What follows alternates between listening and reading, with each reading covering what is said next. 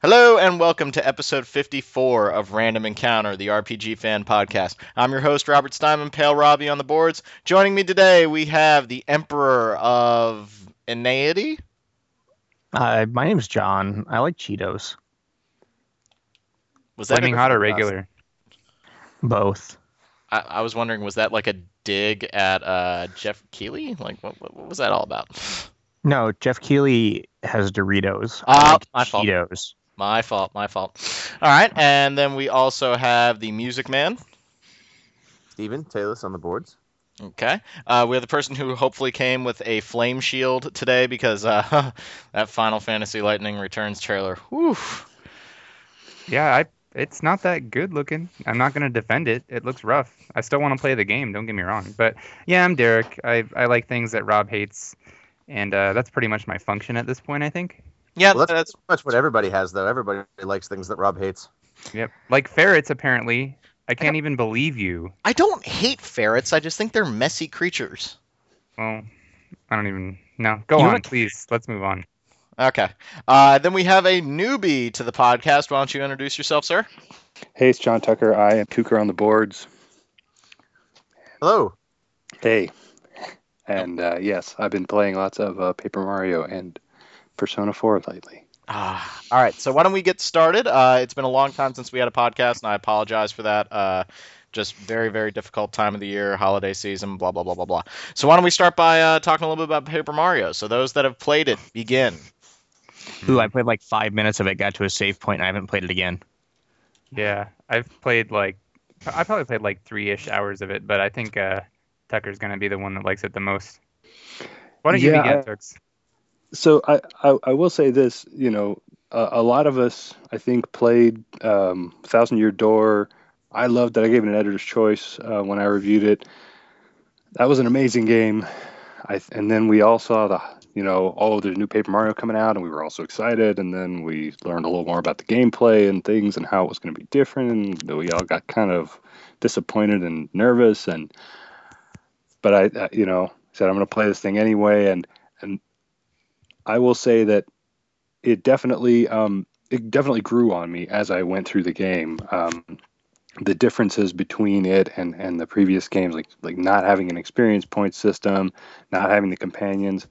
I still felt like that was kind of a bummer all the way through, but the gameplay was just fun, and the puzzles were almost always fun. And it just, the music was great. It looked really good. There were just so many things about it that I thought really worked that I kind of was able to forgive it for not being its older brother. I can definitely agree with you about the music. I feel like in my somewhat limited time I've played the game, the music is the thing that actually stands out to me the most, which is surprising because I think the last time I really played a Mario game and I was like, oh, this music is great, was Mario RPG. Because usually I think I don't like the new style, the new Super Mario Brothers games. I really don't like the musical. I don't like really anything about those, to be honest. Other than the Wii U one's pretty fun. But sorry. What? Yeah, I don't really. I think they're generic and uninspired and incredibly derivative. But anyway, Paper Mario Paper Mario Sticker Star has I actually some have to disagree with you both. pretty good music. Yeah, go on, Steven. Tell us. I actually Taylus. when I've played of Sticker Star and then I've listened to rips of the soundtrack from the rest of it, I actually think it's the weakest in the Paper Mario series because Thousand Year Door has a fantastic soundtrack, and I think actually Paper Mario 1 and 2, not Paper Mario, Mario and Luigi 1 and 3 have way better music and way more memorable music. Well, Then- yeah, I haven't even listened to the soundtracks for any of the Paper Mario games in a long time. I honestly don't think Yeah. I've even listened to them outside of when I actually played them. So maybe that's just my, it's just subjective Yeah, based and on I- how long it's been since I played the others. But And I For don't know me, if I it could wasn't say that- better or worse than the previous games. I just think it's really good. Yeah, I think it definitely has the same spirit as the other Paper Mario games. I guess I'm just spoiled because the battle theme in Thousand Year Door was so good, and the one in True. Sticker Star, honestly, I find just to be a little too heavy on the, I don't know, the whimsy. Well, maybe I didn't mind it because I tried to avoid combat most of the time. I was like, I got lots of money. I got an album full of nice stickers. Why am I going to use them up on enemies? But I have to say, when I finished, my wife picked up the game and she started playing it, and she's playing it totally the opposite of me. She looks for everybody she can fight and fights them, Huh. and she still has a giant album full of nice stickers. She has tons and tons of money, and the thing that she really hates about it is the platforming. She says she feels like that does not belong in this game because that's not the kind of game it is, and I can't say I disagree with her. Like Okay. I haven't played a whole great deal of Sticker Star, but I played a lot of Super Paper Mario for the Wii, which not really an RPG, which is why you didn't see coverage of it on RPG Fan. And that was a game where like the platforming fit because it was kind of the focus. And even just in like the little beginning area, I got really angry at a lot of the platforming. Like it's when your character is 2D and you need to do 3D platforming, that sucks. Yeah, like he's flat, so it's really difficult to tell, where do you position a flat sprite. Yeah, it just totally screws with my depth perception. Yeah, I would agree with that. I think that more so than the platforming, though, like the combat is probably the most controversial part of that game, just because, or rather, like your impetus for getting into combat, because it's kind of like your choices are get into a fight and then use stickers and get nothing but a couple coins out of it, or save the stickers and avoid combat. And I feel like that was sort of a weird design decision. I don't know Hmm. if I should say bad, but it's unusual that a game that focuses on its combat would sort of tell you, hey, or sort of imply that it's smarter to avoid fighting. C- Um, Can we? The impression I kind of got was that, uh, for this Paper Mario, since it was handheld, Nintendo tends to have that philosophy of if it's handheld, you should be able to play it in short bursts. And that I seems think. like a lot of the game, like with the level structure and all that, it Mhm. seems like that's how they have it set up. So that way you can sit down on the train, finish a level, and then bounce. Can I just back up one quick second because I played Paper Mario Thousand Year Door, so I understand that combat system, like the time button presses and whatnot. Can we just maybe explain to the listeners real quick, like what's the big difference? You guys started throwing around stickers and stuff, and I was like, what stickers? That's What's going on? that's a good point. So in this game, it's turn-based like Thousand Year Door was. You still have some of the timing things, like when you use a jump attack. If you hit A at the right time, you're going to bounce on the enemy and hit him again. In fact, usually you can do it several times and hit them several times. But the difference is that you don't just have any attack you want available to you. You don't have the like sort of SP uh, system with the sort of Mario mana. Instead, as you walk around the levels, the question mark blocks that you see, when you hit them, you may get a sticker out of them. When you walk around the levels, you'll see on the walls of the environments stickers, and you can peel those off, and they all go into a little album of stickers that comprise the set of attacks that you can do at that moment. You start off with just a couple of pages in your album, but then as you go throughout the game, you get more and more pages. I think you end up with 8 or 9 pages by the end of the game, which is definitely more than enough. And then the other thing that comes into play with attacks is that as you go through the game, there are certain objects that are very obviously like 3D kind of things in this paper world. The one that they showed in like the trailers and other things was a fan. You pick up the fan, and then you can turn the fan into a sticker that does massive damage, or in some cases the sticker can the thing stickers like that can solve puzzles and stuff like that. So if you were to run out of stickers, well then you wouldn't be able to make any attacks. You just have to run away from whatever fight. Hmm. yeah, which is sort of unusual, I think. I think I may personally I would have liked it better if there was like a maybe a default attack, like just a weak jump, and then all the stickers were Hmm. your extra attacks. Even though in my limited playtime, like I said, I've never run out of stickers, and I feel like I've Hmm. never even gotten close. So it Yep. just depends on how many fights you're doing. But again, that ties into the whole like if you want to keep a healthy stock of stickers, just avoid the fights. So Now I is think. Sorry, go ahead, uh, Joe. now I understand this game has like a rather distinct lack of a level up system. Like there's no real focus on statistics. Can you kind of go into that? Yeah, so you have HP, enemies have HP, but other than that, like that's really the number in the game is just HP, and how many HP an attack takes away from somebody when you use it.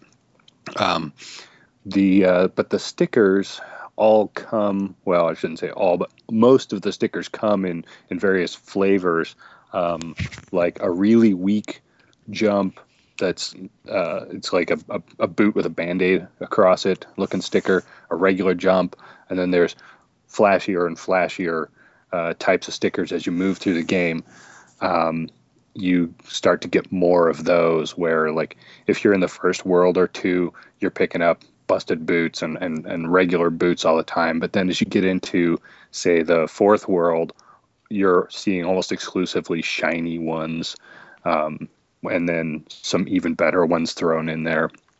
And just the variety of stickers that becomes available to you in the environments and in the shop as well grows. So in a way, and then, like I said, you get more pages for your album. So in a way, you get more moves available to you throughout the game, but it's not through that traditional leveling up and, putting points into things or anything like that. Okay, cool. I'll let Steven ask his question now. Well, I was going to say, I think what rubs me the wrong way about that sticker thing is it's kind of like why I've never really dug on roguelike games. I just don't like the idea that all of my progress on the character is tied to an item that I can lose. It was the same reason I didn't like Mario and Luigi 2, because rather than learning special attacks, you got items that, they worked like the special attacks, but it's like, oh, you yourself aren't getting any better. You're just finding better stuff. And I mean, just for me, I know not everyone feels that way, obviously, but I do actually. It just makes me feel like I'm not making any real progress. It's just like, oh, I happen to find something better, which means I'm better today. Yeah, I find that even if there's just some incredibly minimal, you just sort of want a way to measure the progress that you've made with your character or within the game. And a game that's just saying, your character is always level 1 or basic, and then your equipment is the only thing that changes. I think that sort of, it gives you a sense of impermanence as far as your progress. Like I said, you get stuff and it's like, well, I could lose this at any given time or whatever the case may be. So I don't know, this is a weird analogy, I guess, but I always felt that way about Monster Rancher growing up. Like, I don't know if you guys have played any of the Monster Rancher games, but your monsters are basically like your character, and then they die after a certain amount of time. But as you go through the game, like, you can upgrade your farm or whatever. And so just having that as like a way to make yourself better, like, you upgrade your farm and then every monster has some more advantages from the beginning, that sort of thing. I think that every game, maybe not every game, it's tough to say that, but I think it makes a bigger difference when games have sort of like a statistical backbone, if that makes any sense, whereas Paper Mario sort of lacks anything of that nature. Well, I think the whole statistical backbone thing is important to gaming as a whole in modern gaming, because you look at every single game in the history of, I don't know, the Xbox 360, and it's got some kind of RPG elements to it. Like, it's not like Contra, where the Contra guy might pick up, spread shot, and that was his, the extent of his leveling up. Batman gets bat things. What about endings? Not to be combative with you, John, but what about like Halo? Well, even Halo has experience these days. Oh yeah, they did put it in an experience system, didn't they? Okay, well, there you go. Well, I think that's also, like, we started seeing that sort of development of characters with Devil May Cry. It's like the first big 3D action game, which is like you would upgrade Dante, you would get new moves, and that's because I think people like to feel stronger. I think there's a real sense, at least one of the reasons I really like playing games, is this feeling of getting stronger, of getting better, not only with my own gaming abilities with the game, not only with my abilities to, like, hey, I can get through the last level of Super Mario Brothers where before I couldn't, but also the fact that, well, now I also have all this new stuff that comes along with it. So striking that balance between the player getting better, but at the same time opening up new things for you to do and making your character feel stronger, I think that's really hard. And a lot of games just don't get it right. They go one way or the other too far, and it can become obnoxious. Mm-hmm. Yeah, I think that's, I think that some people do like having it to one extreme. Like a lot of roguelikes, you have, oh, when you die, you lose everything. So for the player, it really is just, oh, well, you found good stuff, but it was, it's all your skill there. Whereas you have like really hardcore RPG where it's like, oh, well, your numbers are low, you're dead. Doesn't matter how good you are. I would agree. Yeah. I think we've exhausted that topic a bit. Is there anything else that Yeah. you guys wanted to talk about with Paper Mario? I was just going to say one thing with I don't remember who said it about playing games in short bursts. Rob, I think maybe it was you. No, anyway, it was John. Oh, that was okay. moi. So one thing about this game is with that level system, I think a lot of people were nervous about it, and I think that's really what the focus is in terms of having the world or having the game broken up into little worlds, little levels. Is that when you finish a level off, you're done for now. You can put it on standby, go away. Every time you finish a level or even just leave the level, if you walk back out the front door, as it were, the game saves your progress. So you definitely can see that aspect of it, that it's designed to be a mobile game that people would play for the few minutes they have. To bounce off that real quick, have you guys ever gone back and played like an older game? Like right now, I'm not to try to pimp Okami HD too much. It's not a game we covered, but I'm playing Okami HD. I'm absolutely loving it. I love this game. I'm remembering why I liked it, and then I get to the save system. And I'm remembering that in order to save in this game, there's almost no checkpoints. They do put checkpoints right before boss fights, so that you don't have to replay those sections. But if I want to save in this game, I have to actively seek out a save point. And maybe I've just been playing PC games way too much lately. But the fact that I can't save anywhere is really bothering me, and it's actively making me like question whether I want to pick it up, because it's almost like now, as Tucker is saying right now, with a mobile game you can like close it, you have a good like save feature, but with like Okami now, if I want to play this, I have to dedicate some time to it because I might not be able to find a save point for a while. It's going to hold you hostage. Yeah, and I think that's just as you've moved more into the modern age of stuff, a lot of people have a lot less patience for Final Fantasy style. Where's the next spinning floating crystal thing so I can save? Like, I mean, that was what was driving me nuts about The Walking Dead, which, not to start talking about that again, but it's like I'd like to make a save here so that way I can say something different in this conversation and then go back. And then it's like, well, no, you can just go ahead and redo the entire chapter. Yeah, I agree. Walking Dead was one of the worst examples of it this year, where like I didn't realize that the game wasn't saving one time, and I had to replay a 20-minute section, and I kept looking in the upper right-hand corner for the little like save blip, and I'm like, oh, okay, now I can take a break, and it's like it is holding me hostage. This game is not letting me go. Help. So overall, are we disappointed with Sticker Star, or are we okay with it? I think Tucker likes it, right? Yeah, I thought that, when all was said and done, it was a really good game. It was not as amazing, as awesome as Thousand Year Door, but neither was it, all crappy and bad like we feared it might be. I gotta replay Thousand Year Door. I got very far in it, and then I don't know what it was, but something wasn't clicking. Like I liked the combat, I really liked the writing. Actually, I thought it was kind of hip and fun, but I think maybe it was just like it. Sometimes the game just doesn't G up with you, and I don't know what it was. Just didn't do it. The vibe I get from Sticker Star is kind of the same thing from Super Mario. Like, I enjoyed that game. It was good. The whole time I was playing, I was going, man, it'd be really cool if this was just like Thousand Year Door. But when I finished it, I still felt like, oh yeah, that was pretty fun.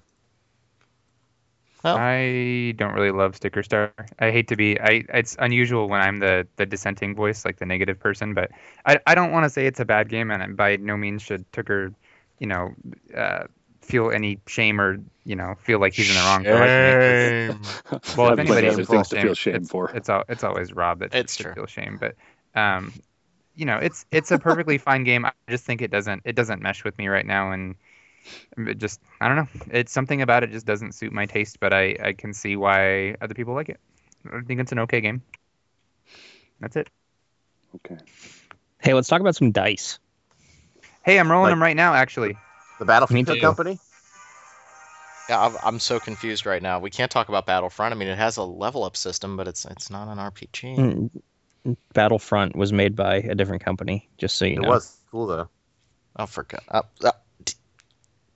Touche, John. Touche. All right. So this is Crimson Shroud, eh? Yeah. This is the same dude who made Final Fantasy 12, Final Fantasy Tactics, Vagrant Story. How awesome is it? Considering that the game It's costs $8, it's amazing. it's unexpectedly amazing, I'd say. It's $8. When you Yeah, start it it's- up, dude, it's a question of like when you buy that game, you're thinking, oh, I'm gonna get some cool little mini game. No, you're getting a full blown RPG with like crazy good production values because when they made it in Japan, it was part of that 4-pack from Level 5. What was it, Guild 1? Guild One. Yeah, Yeah. And the production value on it is ridiculous. I mean, there's no animation on the characters because of how the game is structured. I'll let somebody else say that, but I think Yeah, the I mean, models you're are getting kinda it's like ugly, a actually, but 2-disc soundtrack and like really nice graphics, awesome writing. You know, it's yes, it's pretty Okay. solid. all right. Whoa. Back up even It's further. so good. We love it. We're gonna play it. Back up. Ah! Back up. Where do I buy this game? If you say 3DS, I'm gonna kill myself. 3DS. It is Ah! it is on the 3DS eShop. Oh, for... Rob. I'm remember poor. this out. Okay. So You just bought Uh, Condemned. what? It was what? $5. It was $5 on Steam. Well, this game is $8. But I need a 3DS. The 3DS costs less than your video card. Cancel your wedding. Oh yeah. Okay. You can tell her that. God. Hey, if you did, you could go to That's- E3. Whoa. Rob's like, no, seriously, guys, I'm gonna get in trouble. Stop. Don't kill us. All right, so let's take a step back. So Crimson Shroud is essentially what would happen if you took you playing Dungeons and Dragons with your friends and putting it into a video game. Now, I say that and you're like, well, John, what about like Neverwinter Nights or Baldur's Gate or any of those games? Isn't that just like it? And to that, I say no. No, it's not. Whereas those games kind of they take the essence of the Dungeons and Dragons combat system. They're really set up like computer RPGs.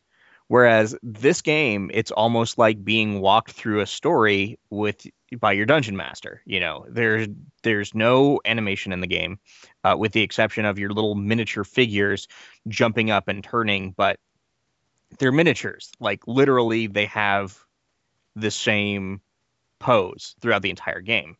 Yeah, like the little plastic base. They're literally the figures that you would use in a tabletop game. But it's like the dungeon match. Oh, you enter a dark, dank room with whatever lining the walls. Da, da, da. It's like being walked through a Dungeons and Dragons game, and it's really cool. Like I can't get over the fact that I paid $8 for this and $60 for Darksiders 2. Ooh, oh! Why did you have to bring that game up This again? is one of those games where creativity trumps its production values by a long shot. Just because even with like the character models not being that impressive, I mean they're okay, but it's all about the writing, the atmosphere, the presentation, the UI, like everything about it just sort of immerses you into that sort of like that tabletop RPG feeling. Yeah, what I really dug was when I first started, because first of all, the miniatures look cool, like they're well designed, like they don't have any animation, but like they look nice. But the whole world is set up like those little, I don't know what you would call it, but you set up a dungeon in Dungeons and Dragons, Like it's the like a mini little map. fences and like mountains and stuff. Yeah, and it looks funny because everything is like only about waist high on your characters, like the walls and fences, and you can see over everything. So it literally looks like you're looking down at a board. Yeah, I dig the atmosphere, and what's great is the combat's good too. And it's all here's where Roz can be like, oh, maybe I don't want this game now. Everything is dice based. Done. I'm muting myself. So it really is, and when I say it's dice based, it's not like the computer does dice rolls in the background. It's like, oh, you need to roll a 13, and then on the bottom screen it shows like a group of polyhedral dice. So you might have like, okay, you need to roll a 13. You get 2d10 plus d6 plus d4, and you roll. I'm just having flashbacks to high school and me getting so pissed off when like we had I don't mean to cut you off, but we had such a big Dungeons and Dragons group, and when you have a really big map and too many monsters and too many players, you could be waiting for your turn for like 20 minutes, and I would get to my turn and they would be like, all right, what is Rob the thief gonna do? Okay, I'm gonna try to stab this orc, and you missed. Yeah. Okay, moving on.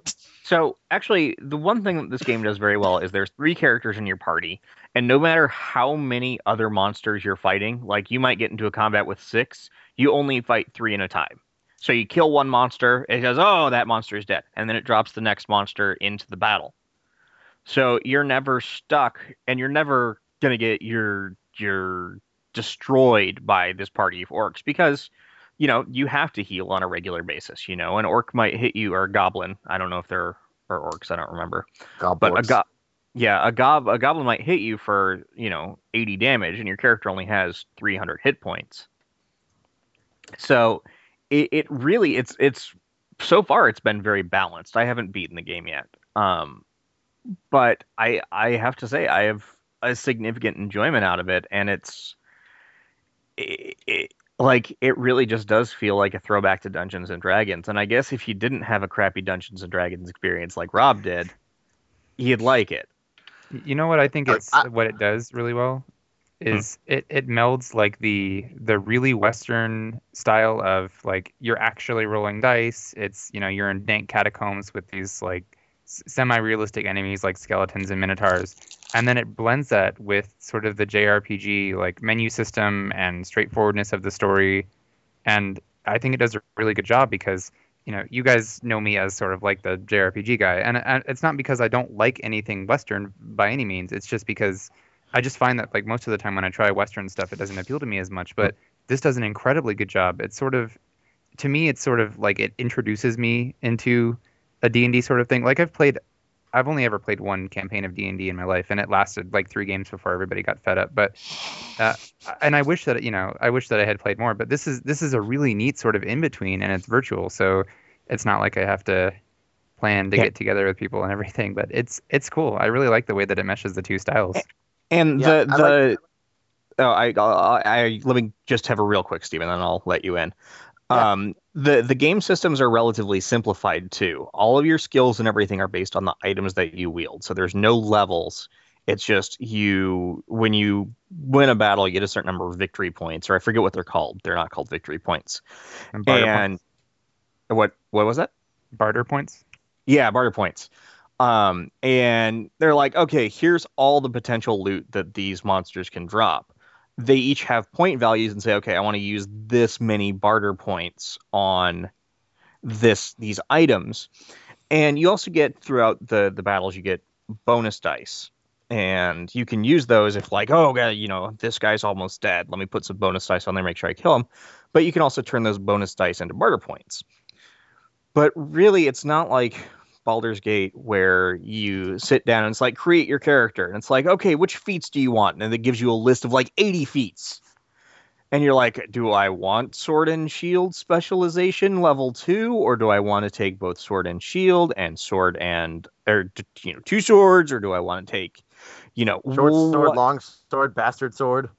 Yeah, it's really much more streamlined, which puts it in line with kind of its Japanese core.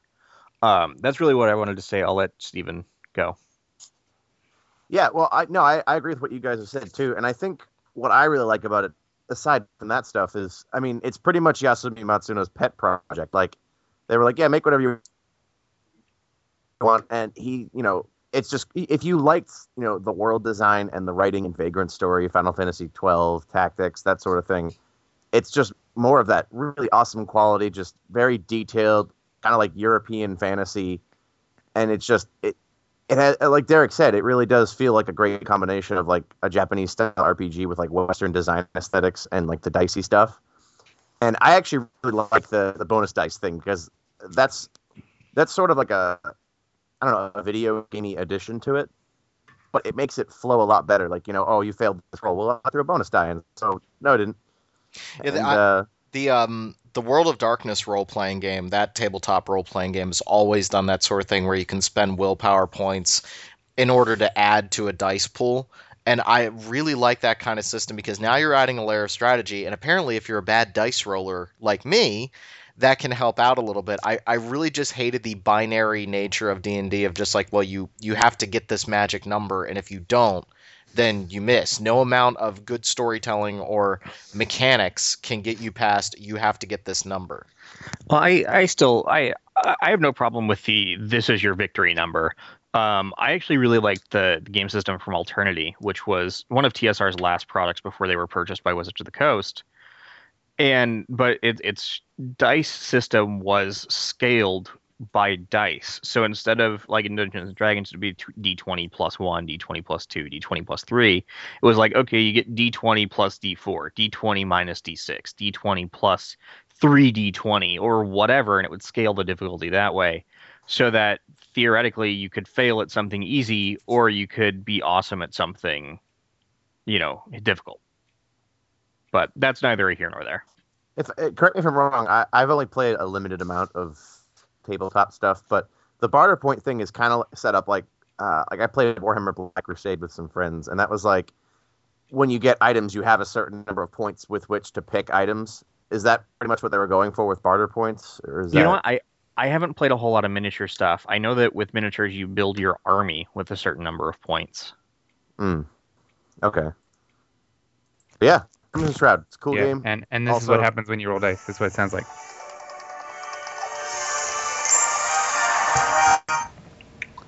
That's all. In case you didn't hear, that was the soundtrack by Hitoshi Sakimoto, which is a very good one. Boss. It's boss as hell. If you like. So I think pretty much what we've come down to is if you own a 3DS and you can connect to the internet, and you have $8, and chances are listening to this podcast, you have all of those things, you should be downloading and playing this game. Put it on iOS. No. No. So Rob, this. I don't want to derail us too much, but I've actually been thinking back to a couple of years to a game that I reviewed on iOS for us. It's called Rhineland's Hammer of Thor. It was pretty good at the time. They've patched it up since then, and it's better than it was when I reviewed it. But its combat is also dice based. It's not exactly the same kind of gameplay as you guys are talking about with this. It's more of a straight up turn-based RPG thing where you're rolling dice, and as you go through the game, depending on the ways that you choose to level up, you get more dice or whatever else. It looks like it's $5 right now. I don't know. Read the review, check it out. Maybe that would be something you'd be interested in. Speaking of iOS, what did they do? They put maybe this will get us into news, but they put Final Fantasy VII on iOS. And how much does Square Enix want 7? for it? You mean 4? 4. Was it 4? Okay, Okay. they can put any price on. People will be like, I must have it. So what did they price Final Fantasy 4 at? I don't know, like $17.99. That's what they price everything. I think it was like 16. $15.99. My God. Yeah, keep in mind, Rob, if you go to the DS and want to buy that, it's going to cost you $25-$30. I mean, I'm not a big fan of how they price their stuff on iOS either, but and you're getting into relative value of stuff. Like, is the game suddenly worth less money because it's on iOS? No, I get that, but I'm just I'm going to hold off. Let's make the last news story Lightning Returns, because I just want to tear Square Enix a new one today.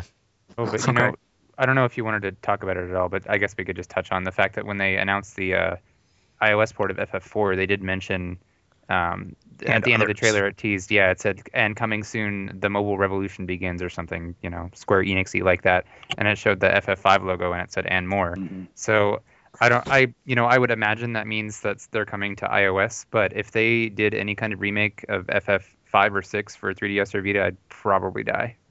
Yeah, that'd be pretty fantastic. 5 and 6 would really? Final Fantasy VI is on my list of games like Phantasy Star 4 that I really don't want to see remade. I am right there with John. I really don't want them screwing with that game. I have lots of games. But they did a really good job with 4, don't you think? No. The PSP remake of 4 is good, I think. I don't like the DS and iOS one. Like, I have no problem with enhanced ports. Like, the GBA version of Final Fantasy VI was great.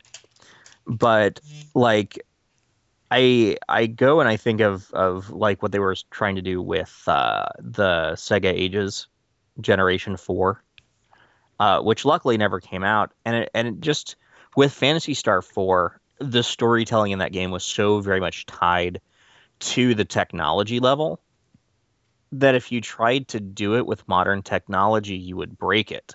I agree. I agree with that in terms of Phantasy Star 4. The graphic novel things at the time, there wasn't anything else like that. It was awesome. I mean, there was Phantasy Star 2 and 3, but 4 really turned it into kind of a, considering all you had were sprites, you suddenly had these characters with like expressions and stuff, and it was really cool. And I do think if you remade that now in 3D, you'd end up with generic anime RPG. That's exactly what I'm worried about. It's very similar to film for me. I think there's just some things you don't want to go back to. It's just leave them alone. Either if like they Red Dawn. Yeah, like Red Dawn or Willy Wonka and the Chocolate Factory, or there are just some things because it's so ingrained. Do we want to see a reboot of The Dark Knight with another Joker? Like that Sure. that performance is going to be held up to a huge high standard. And Final Fantasy Yeah, but VI, that's exactly what everybody said after the original Batman. People went into the Dark Knight going, "Oh, well, he'll never be as good as the Joker from 1989." Those Batman. people were and then wrong. everyone was like, "Oh, Heath Ledger's the greatest Joker of all time." I'm just saying that Final Fantasy VI to me it's one of those games that I put up on a pedestal and I go, okay, for everything came together, story, gameplay, graphics, technical ability on the Super Nintendo, everything came together to make this really, really special RPG. If you try to redo it, I just feel like it's not going to be the same. Sometimes the planets just align. It's like I keep doing movie analogies, but like think of Godfather 2. And You love referencing The Godfather. I do because it just trumps everything. In Godfather 2, originally Marlon Brando was supposed to come back for the flashback scene at the end of the film with the whole Corleone family together. He was supposed to be in that scene, and he like they got into a pissing contest in the production studio, and so he didn't come in. And because he's not in the scene is actually better because now you hear the door open in the background and everybody goes to him as their dad, and now he's been elevated to a level. Because he wasn't in the scene, it's now become better. The limitations on Final Fantasy VI for the time made it a better game in my eye. I mean, think about when Terra's parents get together. Spoiler. The way they handle that scene is kind of hokey and quirky, but it's also a clever way to introduce her character and the relationship of her parents. Now, today, imagine what they would do. Well, I think if I can understand where you're coming from, I think it depends on the style in which they handle it. Like if they tried to go for more of like the FF4 DS and iOS style, and with the little character models and all that, like the voice acting and all that, I don't know how that would go. If they redid it, if they just sort of HDified it and did it like the FF4 PSP remake, I think that was like about as good of a remake as it could have gotten. So what you're saying is just like make it pretty. I guess I disagree with you. Sorry, go ahead. No, that's about it. I mean, I just feel it depends on the way they handle it, really. I mean, who can say? It depends on the way that they render it and do all of that, and the way that they want to treat some of those scenes. I think that no matter what, with something like Final Fantasy VI that's held in such high esteem, I mean, it's my favorite Final Fantasy as well as the favorite of many other people. Right here. It's going to be impossible to please everybody with the way that they redo it. So that's why doing a remake is treading incredibly dangerous territory. But I also think that it has the potential to be good. I'm not going to rule it out right away. I don't know. I guess I disagree with you guys because I thought the Final Fantasy IV remake on DS was better than the original because I never really got. I mean, I tried to beat that game like 5 or 6 times, and I got pretty far. I liked it. It was Final Fantasy. You know what? With Final Fantasy IV, I run into the place where I really don't like Final Fantasy IV, and I think that's my thing too. I think what it comes down to is I didn't play Final Fantasy IV when it first came out. I had a Genesis. I didn't have a Super Nintendo until the very end of its life cycle. And I played Chrono Trigger then, and Chrono Trigger was amazing. Same with Final Fantasy VI. But I play Final Fantasy IV now, and it feels very childish, very amateurish. And I feel like because I lack kind of that nostalgia factor for it, I don't feel like it's very good. It feels like an RPG Maker game, which I mean, I guess you'd have to say the opposite. RPG Maker games feel like Final Fantasy IV, but I don't have any nostalgia for it either, and I think that's why when I played the remake, I said, "Wow, this is, they've rebalanced the combat. It's more challenging. I like the I don't remember what they called it, but the stones you could get that would give you other characters who had left abilities, so you had more customization open to The you. augments. Yeah, the augments. And I feel like when that came out, I said, man, I didn't even like Final Fantasy IV. If they redid 6 in this style, with higher resolution 3D models, that would be awesome, because you don't have to totally change the game, but it's like what they did with the Resident Evil remake. It's an enhanced remake, but it's still the same game. You know, you don't necessarily have to add new characters, but throw a wrinkle or two into the combat system. I mean, imagine if they got this upgraded version of the soundtrack. That'd be fantastic. I don't know. No, Steven, when you bring up something like the Resident Evil remake, then I totally see where your argument is coming from. I think that is probably the best remake ever made in terms of video game. That thing was incredible. Well, that's what it's supposed to be. Because that game, and again, I think Final Fantasy IV did the same thing, where it plays on your expectations of, okay, you've played the original, you know what happens here, so we're throwing you a bone, and if you've never played it, you're just getting a solid experience. I just have to go back to my grand thesis of when we started this podcast. So we're talking about, almost 3 years out from when we started. My grand thesis is that Square Enix can't really do anything right anymore. And there have been some blips on the radar here and there that people seem to like. I don't necessarily agree, but I got to acknowledge that some people like some of the things that they've been doing. But this is like when I talked about wanting to see a Vagrant Story 2, and then I quickly said, no, I have a feeling that Ashley Riot would be on a motorcycle, and I would really be pissed off. I don't know if Square Enix can do it. I really don't. I think you have a lot of people who left Square Enix. Like a lot of people who made those games aren't there anymore. Like Yasumi Matsuno isn't there anymore. A lot of the people who made those kind of games that we hold in really high regard are off doing other things that are very similar to the stuff they used to do. Square Enix, you have a new generation of people making games. Now, on the other hand, I personally don't necessarily think they do a great job either, because I think they're very focused on style and flash now. And now they have this, with the Lightning Returns trailer, they have this kind of horrifying fusion of surface level, this has to look cool, and also we want to make it look like Western games that are selling like gangbusters, so that way we can make more money. And maybe that's not totally fair to them, but I like with Kingdom Hearts, like for example with Dream Drop Distance, that game was very obviously designed to look insane, and then they're like, oh, that's right, we needed a story, and I think also some Disney stuff was part of this, right? But Sora's bouncing off walls, it's crazy. I truly think that the greatest issue with modern Japanese game development is that it's not stuff that's made for Japan anymore. Mm-hmm. And what I mean by that is go back 10 years, go back 15 years. And despite Japan's huge population differential from North America, the United States has 300 million people. Japan has what, 50 million? No, does anyone know their numbers off the top of their head? I don't keep those numbers in the back of my head. Okay. I should know those numbers, but no, I don't. While I'm talking, I will look that up. But despite that, you had, million, double million, triple million sellers. Okay, there's 127 million people in Japan, so I was off by a fair chunk. So there's less than half the amount of people in Japan that there are in the United States. But those people were buying more video games. Fast forward to today. Well, Japan's still buying a lot of video games. You can see that with Monster Hunter. You can see that with Dragon Quest. You can see that with lots of other games. But the United States, our population is buying even more video games because it's become almost as ingrained in our culture as it has in theirs. So companies, and combine that with the fact that games are much more expensive to make now. The technology and the expectations are much higher. Well, Japan's buying fewer video games. United States is making more. You need to sell more to make it worthwhile. So the onus goes on making games for the United States market. And let's face it, the kind of role-playing games that we like that come from Japan were the kind that were made for Japan. And those don't exist anymore.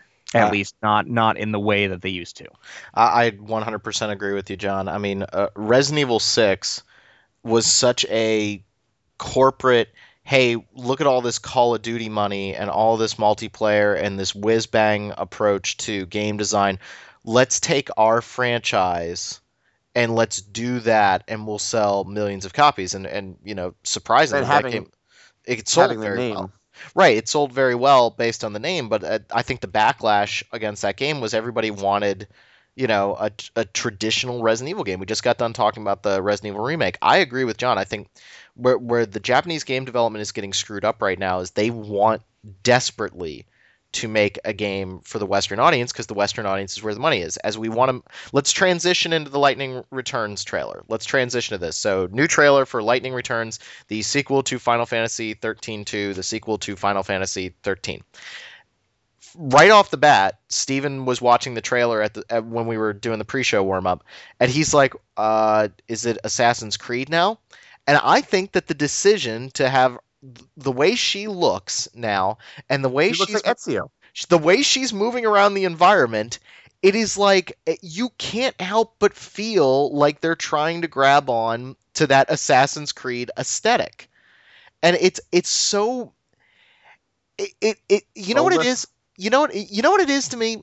You guys know the long running Family Guy jokes where they do something really, really awkward for like a minute and a half, and it starts really funny, and then it gets awkward, and then it gets obnoxious, and then it goes back to being funny again.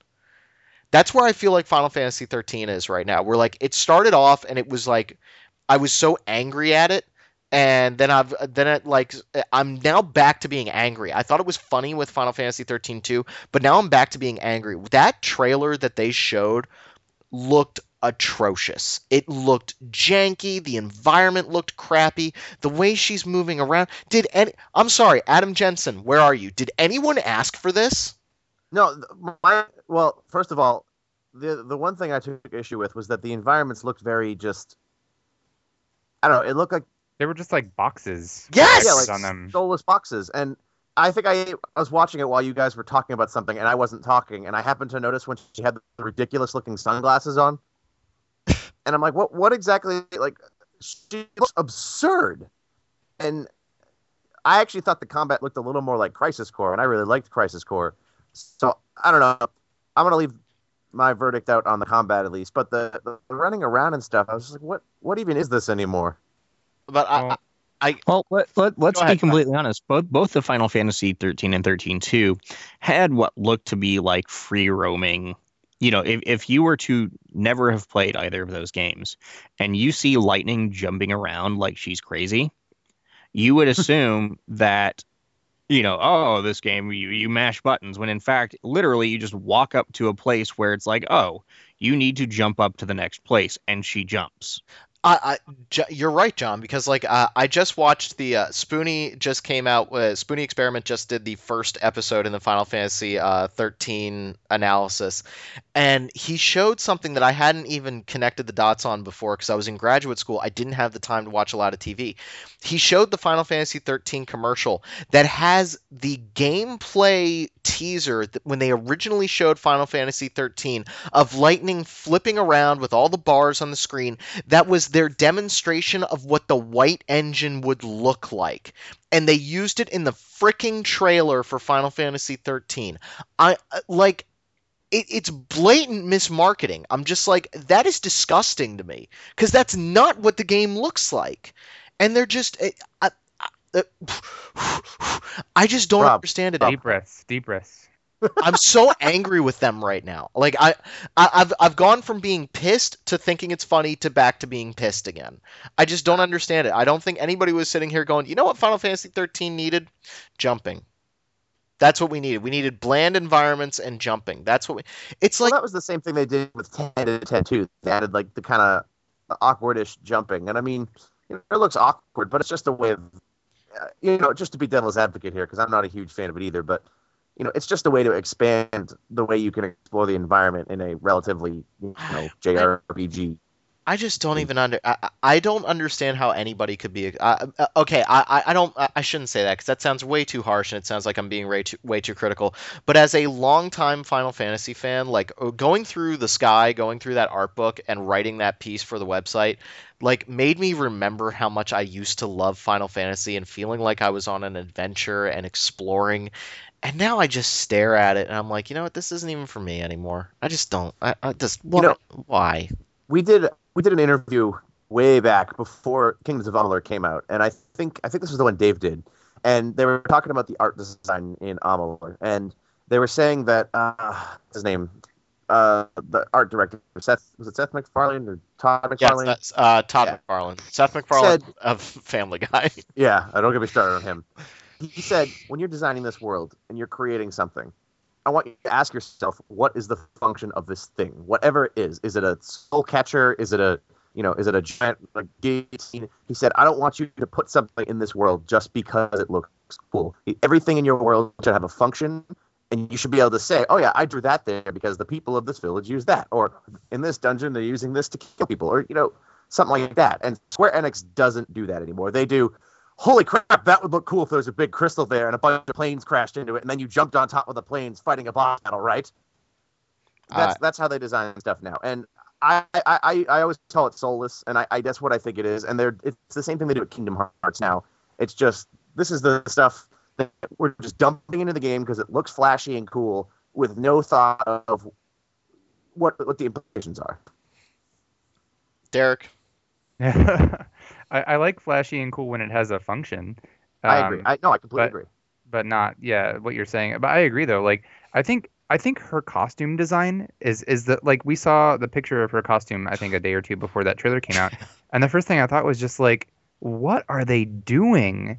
Like, they just made her costume as completely absurd and unrealistic as possible. And realism isn't what I look for in games in general. Um, but I don't know, like, I saw her costume and I was like, okay, I'm getting a weird feeling about this. And then when you see in the trailer with the sunglasses and she says the line, "You should know who I am," it was just like, really? You guys are trying so hard. Like, I already like that character, and you guys know that I like Lightning, and you guys aren't super big fans of her. Like, I think she's a cool character, but it's like so over the top, in your face. Like, you better like her because she's so cool. The thing is, I think Lightning looks cool. Birthday ever. I like that, Lightning. No, I think she looked cool, and that was the only reason I really used her in 13 was because, okay, she fights cool. I like her. Personality-wise, she's like, a damp towel, but I don't know. Doesn't she get better later in the game? I heard she got better later in the game. She follows the Cloud school of I hate everybody, wait, never mind, I love everybody.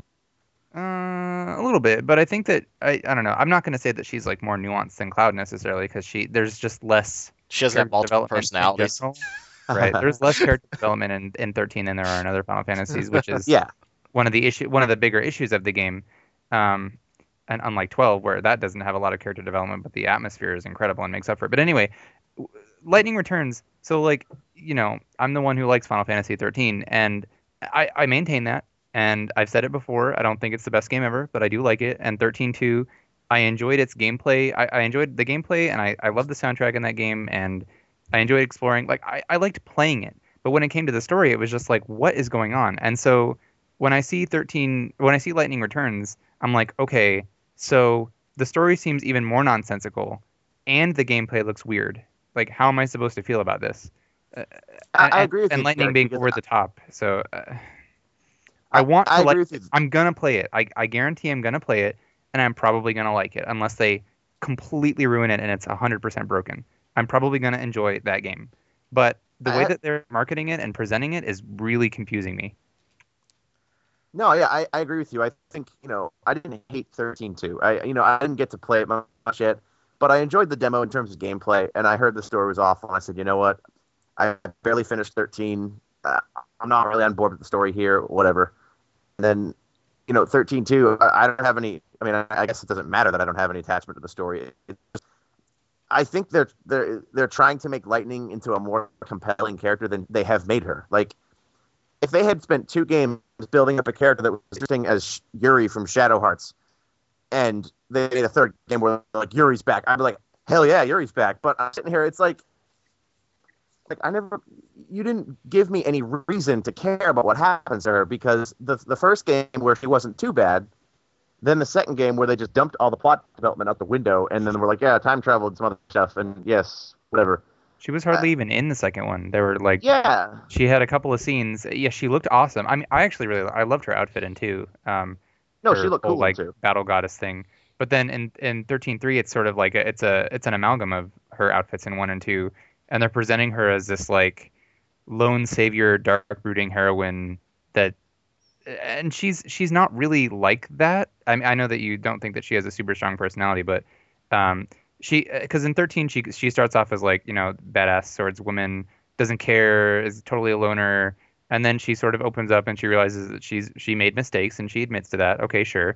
And then in 13:2, she has sort of a different image as like an infallible warrior goddess. And then in That's 13 in Lightning Returns, she's like, it's yet another shift in personality that I'm not really understanding. Like, why that's would what I'm she saying. change again? And It's why would you market Lightning as like the focal point of this game and then have her be basically a different character, if that makes any sense?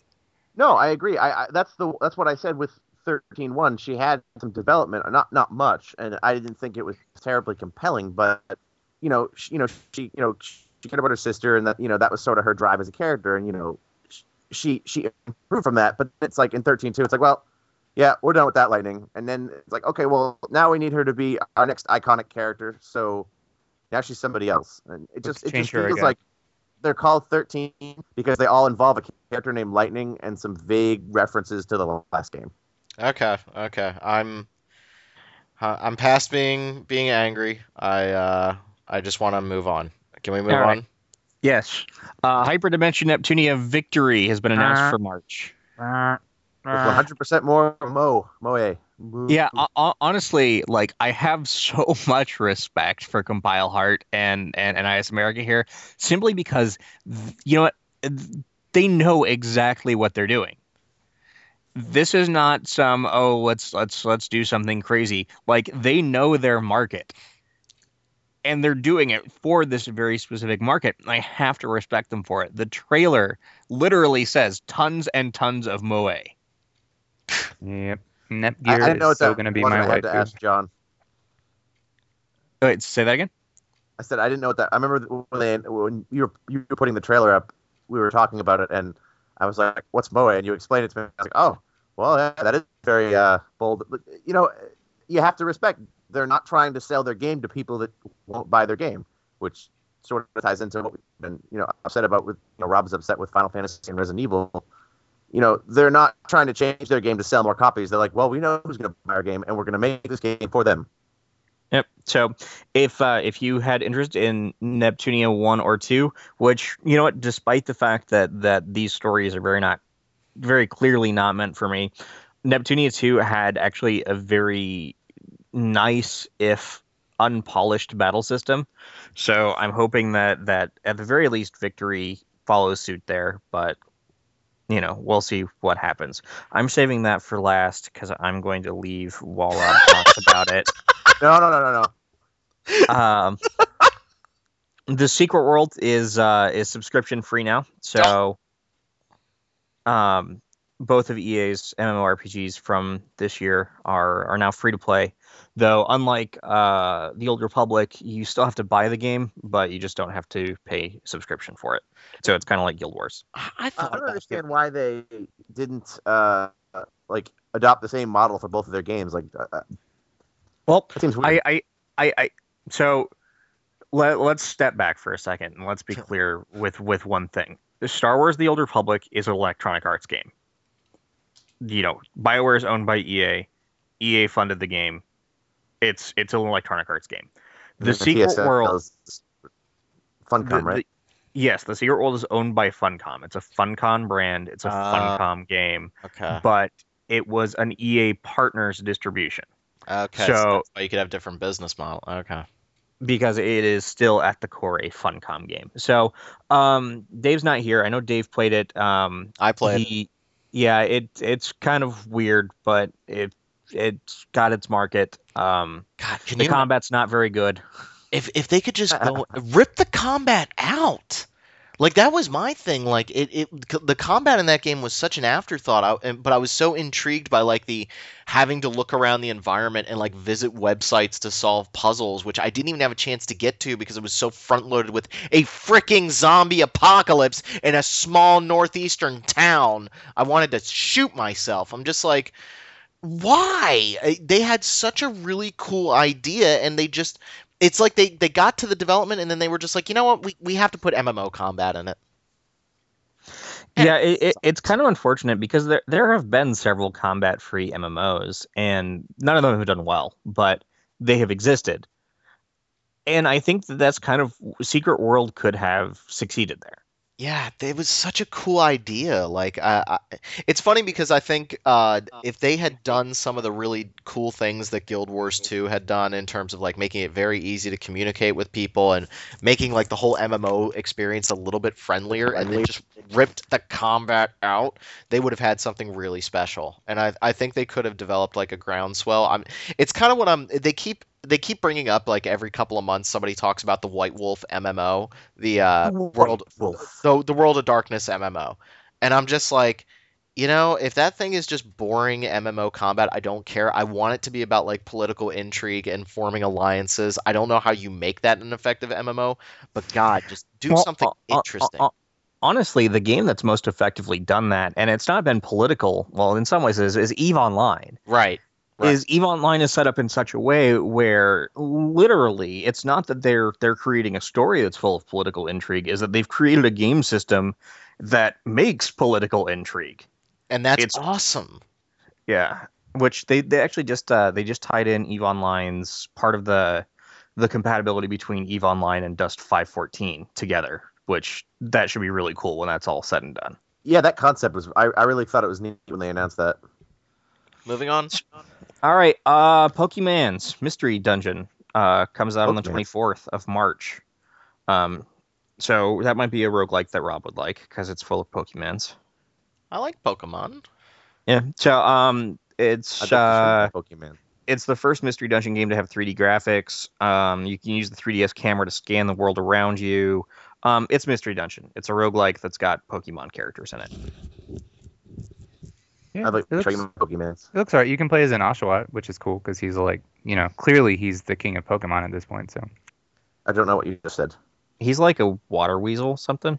yeah, does that make sense now? I like Was he the ferrets. guy on the logo that's next to Pikachu? Like the little white. Probably. He looks like a snowman mixed with an otter. That's a really apt description, actually. He's so cute. All right. Snuggle, snuggle. Awesome news. Also for 3DS is Soul Hackers is coming to the US. Yes. It will be out in spring. And it will be awesome. Yes, those are all true things. I'm excited. It's between It that has- and Entry and Odyssey 4. It's going to be a very dungeony quarter. We might even get SMT4 next year, I don't hope know, so. though. And hopefully Bravely So- Default. Be a good year Oh for God, Souls. Bravely Default. Yeah, I hope we get Bravely Default. I'm not certain we will, but I hope we do. It was originally a Saturn and PS1 game. This is the first time it's coming out in North America. So if you like Shin Megami Tensei games, congratulations. It's on its way. Also coming to 3DS is Unchained Blades, which is another dungeon crawler. Hey. That's gonna be out January 4th. I lost the Hey, date. we have a guy that played that game on our staff. January 3rd. Yes, Derek reviewed it. He gave it a. Let me click on the link. He gave it an 80 something. Yeah, it was like I think I gave it like an 80, 82. It has really good music, 82. too. It's an okay game. I'm glad. It's I'm surprised that it took that long for them to get it on 3DS. I know they had a lot of issues. They've been posting about it off and on. So I'm glad to see it's finally going to get a chance to reach another audience. I don't think it's a terrible game, but it's definitely not good for beginners for dungeon crawlers. Well, what dungeon it- crawler is? Did it come out on PSP first or 3DS? I know it came out on something, and now it's coming out on something else. Yes, it came out originally on PSP, and then in January it's coming out for 3DS. Oh, okay, cool. Do There you will be know- no. Oh, go ahead. You're about to answer my question. Oh, there will be no physical version of the game. It's going to be download only. Oh, Just that like wasn't my the question. PSP. Is it any different from the PSP version? Like resolution different, or well, I guess because Well, of the, the resolution is different because of the resolution of the 3DS screen, but I don't think that there's anything different in It's- regards to content. Just It's not. It's just that the map is on one screen and the dungeons on the other. And on the PSP, it was sort of like a toggleable overlay. But that's it, really.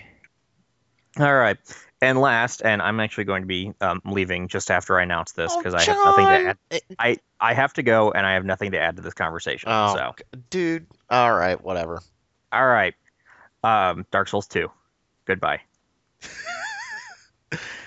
So, Yeah. I've been And thanks for playing a lot of listening to Dark Random Souls lately. Encounter. Yep, It's been yep. real. Wait. Let's back up a little bit. I really wish I had been watching the VGAs when they first showed the trailer, because unfortunately I went on to Kotaku and I let out the squeal of a lifetime when I saw Dark Souls 2 announced. So I did. You texted me, and I was like, whatever. Yeah, Like, I and didn't even believe you. so I didn't even like. I wish I had gotten a chance to watch the trailer without knowing what it was, because it did look different. I mean, you can't really glean too much from a trailer. It sort of had the aesthetics here and there, but it did look a little bit different. I don't know. That night looked just like a Dark Souls night. No, the knight looked like a Dark Souls knight, and the dragon looked like a Dark Souls dragon. But then the Edge magazine cover story comes out, and everybody starts losing their mind. Miyazaki is not directing it. It's going to a new guy. He's still standing on as a supervisor while he works on another project from. Then the new director Shibuya said something about accessibility, and the internet exploded, and blah blah blah blah blah. Okay. They're not making Skyrim. This is not going to be Skyrim. All right. Everybody needs to back up for a second. First off, I am nervous, just like anybody else would be for a new game. Because when you hear about a new director taking over, when you hear about new directions, there's going to be a little bit of nervousness. When I hear them say accessibility, I hear, okay. I think of a tutorial saying, hello, this covenant will allow you to invade and kill people. And a more straightforward approach to that. I actually think I've been replaying a lot of Dark Souls as well, and I think the covenant system is inherently broken and doesn't work as well as they wanted it to. I think there's really cool ideas, and like the Gravelord Covenant, for example, is a really cool idea of like just griefing people, but they don't work to their full potential. It's like they're a side thing that could have been like an integral part of the experience, and instead they just kind of they're there to screw around with, but I want them to be a more integral part. So if they clear that out, that's a good idea. I personally think they worked pretty well. It's just with the way the servers were set up, it was very hit or miss as to whether or not, because you're already competing with, all right, I have to make sure I'm in the right area. I have to make sure my soul is the right level to do this. I have to hope that someone either summons me or I can invade. And then it's like, oh, and also you have a 50-50 chance of just flat out failing to be summoned. And Right. if you're on PC, it's 99% chance. And now they've even gone a step further, and they've said they're going back to dedicated servers, which is one of the reasons why, even though I don't like Demon Souls as much as Dark Souls, Demon Souls is much more friendly in terms of summoning people. It was so much Absolutely. easier in that game. So let's hope that they figure out the technical problems there. Miyazaki also said that he wants this game to be released when it's finished. I think he was hinting at the fact that they were kind of pushed to put Dark Souls out a little too soon. I don't even think this game's coming out next year. I think it's going to be early 2014. So we're talking potentially after a new console launch. But Also keep in mind that they've announced a PC version from the get-go this time. right. They've already said they've only got 25% of this game done. I think it's still very early. It just came out on Kotaku this week that it's a brand new engine, so I'm sure they were working on the engine for far longer in order to get the game up and running. I'm really excited to see where they go. I think that the shell of Dark Souls, it sounds like they want to keep the exploration, they want to keep the difficulty. Those are the Combat. core. Yeah, the combat. They want to keep the core tenets. If they want to try some new stuff to keep it fresh, I'm okay with this. When we first talked about Dark Souls, I said, because Zach was asking me like, "Do you want a new one of these every 2 years?" And I said, "Actually, I don't." Because there's something really special about this game, and if they're going to make a sequel to it, I want them to do some new stuff. Don't just release, Gears of War 2, the Dark Souls edition or whatever. I want to see advancement. I want to see some new stuff added to it to make it a proper sequel. And if they can do that, fine. I don't think we don't even know enough about this damn game. We haven't even seen an in-game screenshot yet. And one thing you have to keep in mind, too, is that Dark Souls changed a lot of stuff from Demon Souls, and it was better. Yeah. Some people argue that there are a lot of people, especially, hardcore people on message boards that are like, no, Demon Souls is far. They've destroyed this or that. And, that's an opinion. That's fine. I can appreciate that because Demon Souls is a great game, but I don't mind seeing some stuff change. Like Pyromancy was new in Dark Souls. I didn't know what it was, but then all of a sudden, like, oh, this is cool. And, I have no problem with something popping up on screen going, hey, don't go to the graveyard because you'll get killed instantaneously. Yeah. I want them to strike a balance and keep some of that, that mystery there of, oh, I like the thing with Dark Souls is that my brother's been playing it a lot, and as he keeps saying, something crazy happens, and he goes, "Well, I didn't think that could happen, but then I remembered it's Dark Souls, so I don't know what can happen." And that's sort of what they need to keep, is that sense of like enigmatic. There's so much here you may not know anything about, and the only way to find out is to just go on and see what happens. And as long as they keep that, and the core like combat and the really really fantastic world design, I think I'll be okay. Yeah, I mean, so far the pieces of art that they've released, I mean, it looks like Dark Souls. So cool. It looks like Dark Souls. The monster designs are awesome, dude. I mean, I'm not. Again, I'm worried, but I'm worried in a positive way. I'm excited. I want to see what they do. I don't see them butchering it. I do worry though, because From Software does kind of have a tendency to put out lots and lots of sequels, so that does make me a little nervous. I wouldn't be surprised if Miyazaki's other project right now was Demon Souls 2. It really wouldn't surprise, or if it was even Dark Souls 3 on a next generation console. It really wouldn't surprise me if that's what they were doing. I don't want to. As long as there's a space, I'm okay with that. Well, as long as there's space and I want advancement. I don't want just playing through the Artorias DLC. It showed me two things. One, the Artorias fight really showed me what the final boss fight of Dark Souls should have been. Where my brother fought Artorias yesterday, and I was sitting there going, "Man, this fight is awesome." That is an awesome fight. And meanwhile, Lord Gwyn is. I was able to actually beat Lord Gwyn with a great shield, which I had never done before. So they definitely toned him down a little bit, but it showed me. I don't think he's. I never thought he was broken though. He was tough, but the thing is that You didn't play it when it first came out, dude. Yeah, No. Before the first patch that first week, he would not stop. He was the freaking Terminator. He literally would not stop. He just kept swinging at you. There was no way to even like it was ridiculous. Like it was just like he would pin you and you're dead. Game over. It was then they real knocked Dark him Souls down. starts now. Yeah, then they knocked him down a little bit. But like playing through the Artorias DLC showed me that I don't just want new environments, I do want some new stuff. I do want like the Covenant thing to work a little bit more. I want it to be easier for me to like summon somebody. Right now, trying to summon somebody on PS3, at least where I am with my peer-to-peer service, is terrible. It is just terrible. I'm getting invaded more than I'm seeing summon signs. See, It sucks. Sorry, I'm actually watching my brother play Artorias right now, and I'm not saying that there isn't a problem with the connection issues, because I know there are from personal experience, but it's not broken. I mean, he's invading people, he's getting invaded, has people join him, It's very hit and miss without dedicated servers, though. Oh no, Very absolutely. hit I and think miss. that's the thing, is people are already panicking, and I'm like, they've already at least one good decision. Yeah. And it's not just the director that made that game. He directed it, yes, but there were the team that made the game does the bulk of the programming and the design and stuff. So, same people. Yeah. Just because you put a different guy at the top doesn't mean it's going to be broken and destroy everything you've ever known and loved about Dark Souls. Yeah, I mean, we could talk about this all day, but my big thing is that everybody just needs to relax. I think the game's big reveal is going to be at E3 or maybe a little bit before. I mean, God, I hope it's at E3. I think it's going to be at E3, Steven, and you will be calling me while you play it. I want you to have a headset in, and yes, we are talking about it. Like, I'm so excited to see where they go. I think it's great that this game that is kind of a cult classic right now, we get another one.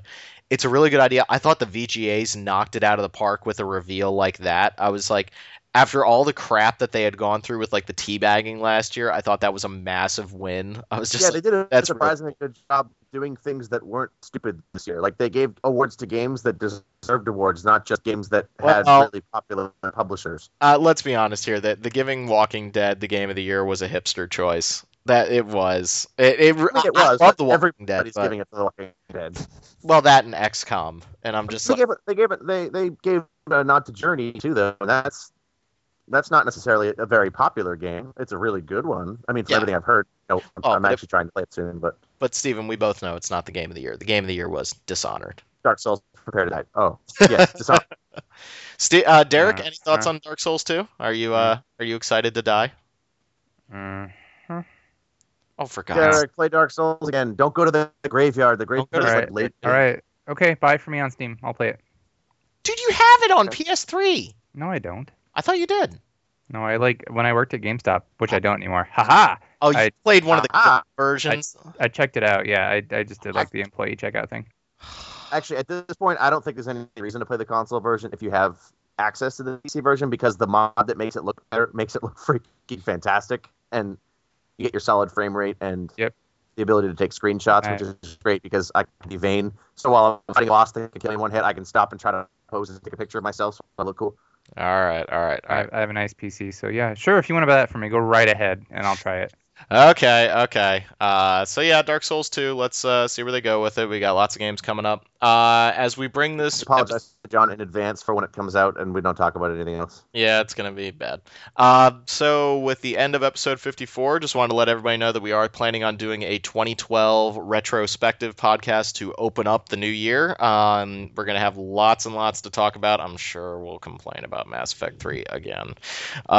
We just have I want that to be like a big kind of fun year, and we're going to do our predictions for next year. I was going to predict Dark Souls 2 was announced, so crap. Oh, not anymore. Well, there we go. So I got to come up with a new prediction, but yeah, stay Hopefully tuned. Dishonored gets announced, because that would be lovely. I think it might be a little early for that, but whatever. Nope. Nope. So yeah, stay tuned. Look forward to that. Make sure to give us reviews on iTunes. Send us questions. We are collecting some for hopefully another listener feedback in the future. And until then, Why you mad, bro, is not an appropriate question. oh, shut up. Until then, we will talk to you guys later.